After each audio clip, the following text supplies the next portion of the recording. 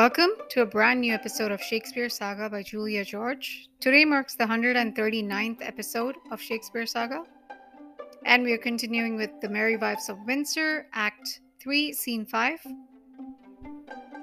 Our major promotions of Awaro Bank, the best online banking service, Google Pay for all your international money transfers, and the Zenadiz app, the best meditation app to try. Try today on Amazon App Stores and on Google Play App Stores. So without any further delay, let me continue with The Merry Wives of Windsor, Act 3, Scene 5. Enter Sir John Falstaff. Falstaff. Bardolph, I say. Enter Bardolph. Bardolph. Here, sir. Falstaff. Go fetch me a quart of sack. Put a toast in it. Bardolph exits. Have I lived to be carried in a basket like a barrow of butcher's offal, and to be thrown in the Thames? Well, if I be served such another trick, I'll have my brains ta'en out and buttered, and given them to a dog for a New Year's gift. S'blood the rose.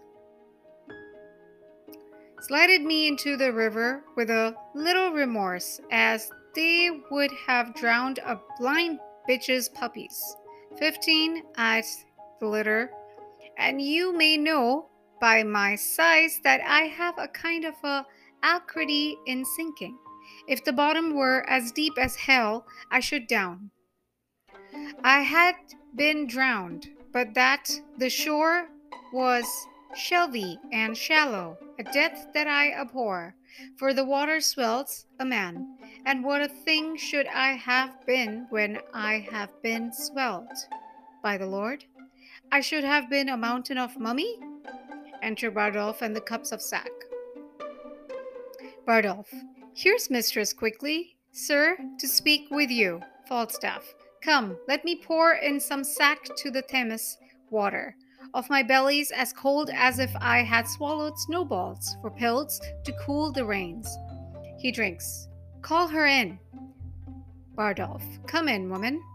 Enter Mistress Quickly. Mistress Quickly. Be your leave, I cry you mercy. Give your worship good morrow. Falstaff to Bardolph. Take away these chalices. Go brew me a pottle of sack thinly. Bardolph. With eggs, sir? Falstaff. Simple of itself. I'll no pullet sperm in my brewage. Bardolph exits. How now? Mistress Quickly. Marry, sir, I come to your worship for Mistress Ford. Falstaff. Mistress Ford? I have had Ford enough. I was thrown into the Ford. I have my belly full of Ford. Mistress Quickly. Alas, the day. Good heart. That was not her fault. She does so take on with her men. They mistook their erection. Falstaff. So did I mine, to build upon a foolish woman's promise. Mistress Quickly. Well, she's laments, sir, for it, that it would yearn your heart to see it. Her husband goes this morning a-birding. She desires you once more to come to her, between 8 and 9. I must carry her word quickly. She'll make you amends, I warrant you. Falstaff. Well, I will visit her. Tell her so, and bid her think what a man is. Let her consider his frailty and the judge of my merit. Mistress Quickly. I will tell her. Falstaff. Do so. Between 9 and 10, sayest thou. Mistress Quickly. 8 and 9, sir. Falstaff. Well, be gone. I will not miss her. Mistress Quickly. Peace be with you, sir. Mistress Quickly exits. Falstaff. I marvel I hear not of Master Brooke. He sent me word to stay within. I like his money well. Enter Ford, disguised as Brooke. Oh, here he comes. Ford, as Brooke. God bless you, sir. Falstaff. Now, Master Brooke, you come to know What hath passed between me and Ford's wife? Ford as Brooke. That indeed, Sir John, is my business. Falstaff. Master Brooke, I will not lie to you. I was at her house the hour she appointed me. Ford as Brooke. And sped you, sir? Falstaff. Very ill-favoredly. Master Brooke. Ford as Brooke. How so, sir? Did she change her determination? Falstaff. No, Master Brooke, but the Peking Cornuto, her husband, Master Brooke, dwelling in a continual larum of jealousy, comes me in the instant of our encounter, after we have embraced, kissed, protested, and as it were spoke the prologue of our comedy, and at his heels a rabble of his companions, thither provoked and instigated by his distemper, and forsooth to search his house for his wife's love. Ford as Brooke. What, while you were there? Falstaff. While I was there. Ford as Brooke. And did he search for you and could not find you? Falstaff. You shall hear, as good luck would have it. Come in one Mistress Page gives intelligence of Ford's approach, and in her invitation and Ford's wife's distraction, they conveyed me into a buck basket. Ford as Brooke. A buck basket? Falstaff, by the Lord, a buck basket rammed me in with a foul shirts and smocks, socks, foul stockings, greasy napkins. That, master, there was the rankest compound of villainous smell that ever offended nostrils. Ford as Brooke. And how long lay you there? Falstaff.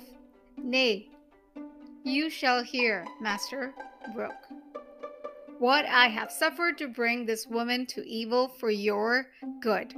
Being thus crammed in the basket, a couple of Ford's knaves, his hens, were called forth by their mistress to carry me in the name of foul clothes and Datchet Lane.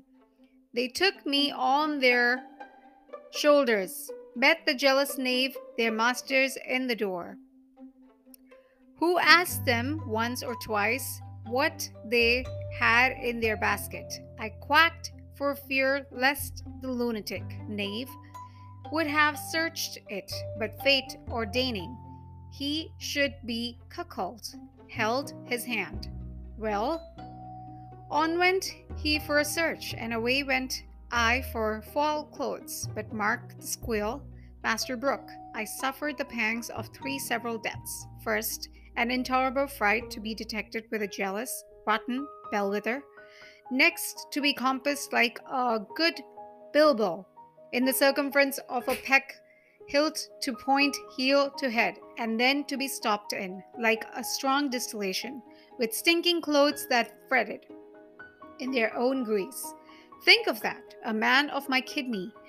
Think of that am as subject to heat as butter, a man of continual dissolution and thaw. It was a miracle to escape suffocation. And in the height of this bath, when I was more than half stewed in grease, like a Dutch dish, to be thrown into the Thames of cold, glowing hot in that surge, like a horseshoe.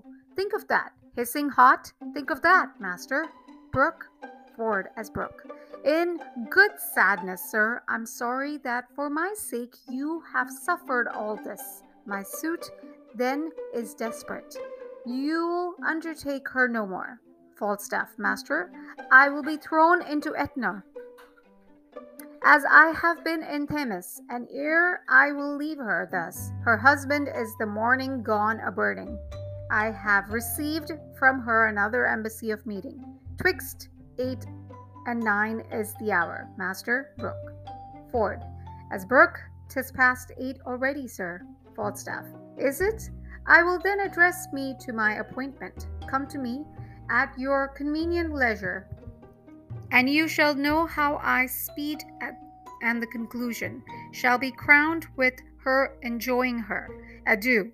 You shall have her, Master Brooke, you shall cuckold Ford. Falstaff exits. Ford, ha. Is this a vision? Is this a dream? Do I sleep? Master Ford, awake, awake, Master Ford. There's a hole made in your best coat, Master Ford. This 'tis to be married. This 'tis to have linen and buck baskets. Well, I will proclaim myself what I am, and I will now take the lecher. He is at my house. He cannot escape me. 'Tis impossible he should. He cannot creep into a halfpenny purse, nor into a pepper box. But lest the devil that guides him should aid him, I will search impossible places. Though what I am cannot avoid, yet to be what I would not shall not make me tame. If I have horns to make one mad, let the proverb go with me, and I will be horn mad. He exits. Next is Act 4. We'll continue that in a next episode. Appreciate the listens.